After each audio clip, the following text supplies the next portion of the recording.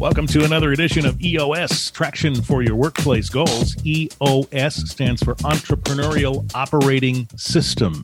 And Michelle Millard is an implementer of EOS and thus the professional on whom to lean when you're trying to make these things work and advance the goals for your business. Hi, Michelle. Hello. By the way, this is the 10th episode in a series with Michelle. And so if you've happened upon us here in the 10th episode, certainly want to invite you to look back at the prior 9. And the link to that is right in the show notes for this episode. You'll be taken to a EOS page and you'll see all those other episodes there.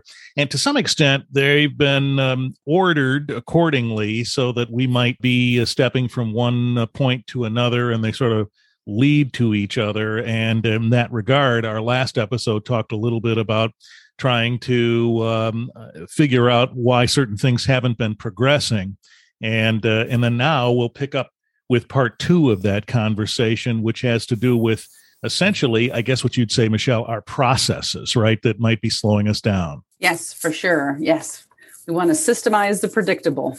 Now, that makes a lot of sense because if you're doing something repetitively and there's not a lot of change to that, then it makes sense to be clear on how to carry that forward in some sort of systematic way. Is that right? For sure. So there's an expression out there, and I'll say it slowly because it's sometimes hard to process it without a visual, but it's systemize the predictable so you can humanize the exceptional. So I'll say it one more time. Systemize the predictable so you can humanize the exceptional. And what that basically means is, how do we make a system or a process of what you can predict? So some things aren't predictable. There's a science behind certain things. So we want to make sure that what we can put a science behind, what we can document, what we can predict, what we can process, we do that so we can celebrate, right, the art form of humans, right? And we can celebrate the exceptional, right? And we are. So once we have that process and somebody does it exceptionally well, let's celebrate that. And so that's kind of what I want to touch on as we talk about this podcast today. Mm-hmm. Yeah. And so it would seem that the easy part, I'm putting easy in quotes here, the easy part would be to systemize the predictable. I mean, we know what we're doing in terms of the processes that we have to implement or use. At least I think we know. Is that a fair point of view? It is definitely, I think, and sometimes it gets tough, right? So as we grow, so let's say we double in size, we don't only double in complexity, we quadruple in complexity. Oh my. And so that is the one that we don't really think about. We just think about as we grow, we're just going to get more complex and we'll handle the complexity. And we're saying we don't have to. So it's this whole idea of systemize makes you simplify. And so basically, if you can take and put systems in place, it makes it easier to manage. It makes things more consistent. Ultimately, then more predictable and then scalable. So I'll use an example. So there's a handful of core processes. Let's just use HR for an example. If there is no HR process and the person, maybe it's recruiting part of that, and they're just kind of doing their thing, one, we don't really know what the results are, right? Because if it's done differently every single time, there's no stake in the ground to really get accurate data of success or failure. And so sometimes we put it on the candidates that we're not getting good candidates, but sometimes we don't have the right process to get good candidates. And so that's what I mean. It says, make the system there so it's easier to manage. So if this is how we do the whole HR process, when that system's easier, then it's consistent. Then I can predict maybe outcomes that are coming from there. And then I can scale it, meaning that I can teach others how to do that. And it becomes so much easier. Again, it almost comes full circle to then manage people in that process, in that system with those results. Uh-huh. Boy, as I listen to you talk about that, I wonder if a lot of us who are small business owners are hearing that and saying, boy, I haven't done that. I mean, seriously, we spend as business owners the crux of our time focused on the core business, not necessarily focused on how it works or what systems might be better or how to market it or, all these other things that might not be in our bailiwick, but we need them.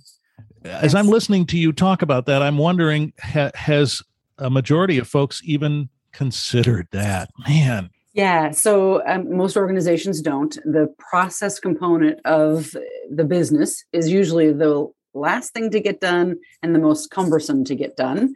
Yeah. But Could what be why it's happens last.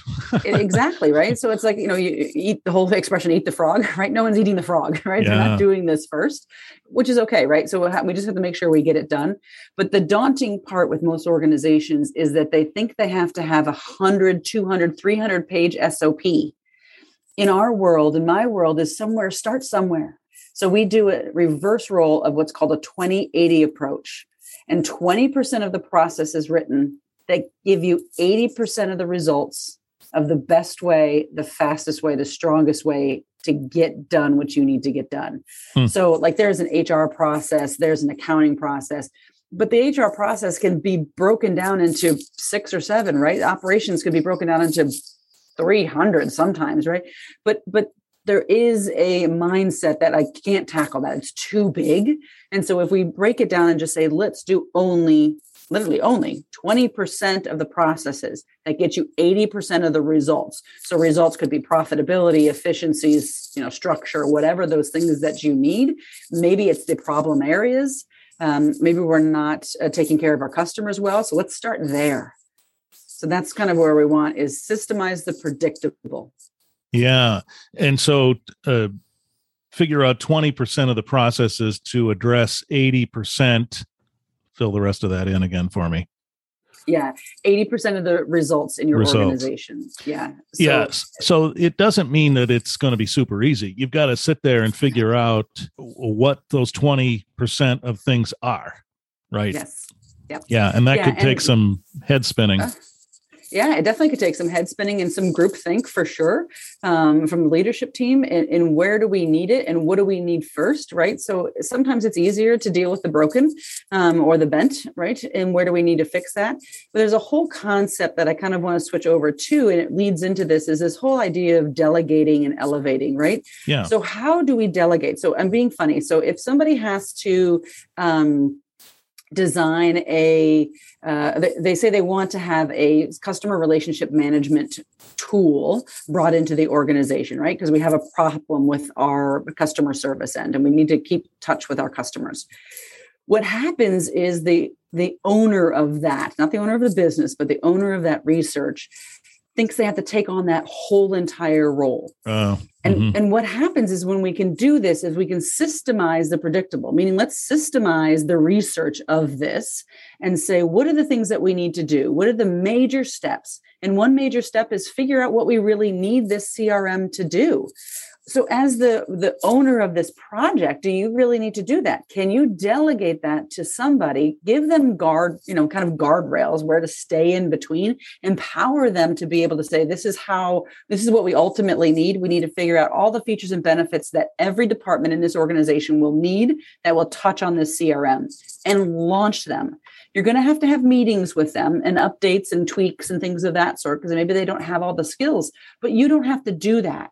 And so again, it's all going back to let's humanize the exceptional, right? You just delegated something that off your plate that you don't have to spend time with.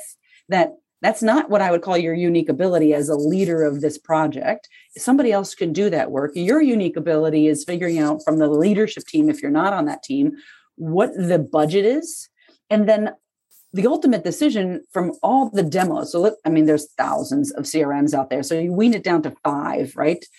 But you have to see all those demos. And so all of that time you have to do probably as a leader of this project because the buck stops there, right? When you bring this in, your employees aren't responsible for that. You are. And so you want to make sure that they've done their due diligence, but that's a way to do that. And that's what you take on and own, if you will, and have as your unique ability to what you love and are great at, and let somebody else do some of the other things that are easily delegated. I presume that once some of us, I say us because I struggle with this a little bit too, and I talked about it in the last episode. Once we get used to the idea of letting something go and let someone else do it, I presume that feels liberating on the other side of that, right? No, it does. And like I say, some of this was included in podcast 9. It sounds very similar to it. It's identifying where you should be, issues within the organization, and how do we start to tackle them, and really feel that and really empower ourselves. And so the whole delegate and elevate is delegate. It can be to somebody or off your plate, right? Or it can be literally waste out of the organization. But it also can be, the elevation is your elevation, but it's also the mindset of elevating others, right? And we talked about that in 9. It's just really making sure that we inspire our people and engage our people. And if somebody is on the cusp of really engaged and loving it, like, just feel that fire. I mean, that's what we're there for. And so it just really is, and this is a whole ability to get unstuck, right? That's the podcast today, is unstuck and overwhelmed.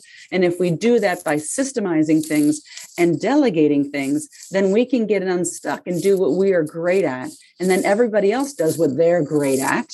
And it just works. It works. Mm-hmm. Yeah. So this is a step in the process when you're working with an organization. You're examining all of the things that we've talked about. But when you get to this point, we're really taking a look at where the diversions might be happening that slow things down in terms of how we get it done. Is that fair to say? Absolutely. Absolutely. And there's another tool that I'll drop in there, and it's what's called a level 10 agenda in the issues list. And some of these we've talked on in the previous ones as well. So just more of a reminder, if you have heard them before, then this will be a refresher. If you haven't, jump back there. But we got to capture all these issues. So I wake up at 2:00 in the morning, even as a sole entrepreneur, and go, oh my goodness. And I need a place to put that. And so we can put this on a long-term issues list. And then we identify what is the most important thing that I need to do with all of the issues. I mean, sometimes there's 136 issues happening in organizations at once, Peter. Can you imagine? Yikes. And just the chaos. No wonder people are stuck. No wonder they're overwhelmed. But we just need to be able to compartmentalize and bucket them and then prioritize them.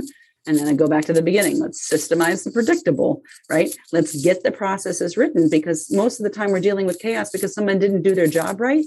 Well, and I don't want to ruin the thunder for the podcast 11 coming, but we have to write those processes. We have to be able to train them on all of those things so that it becomes easier, right? We've talked about it, easier to manage, consistent, predictable, scalable. All of those things is all kind of feeds into that ability to get better, faster, stronger when we do those things.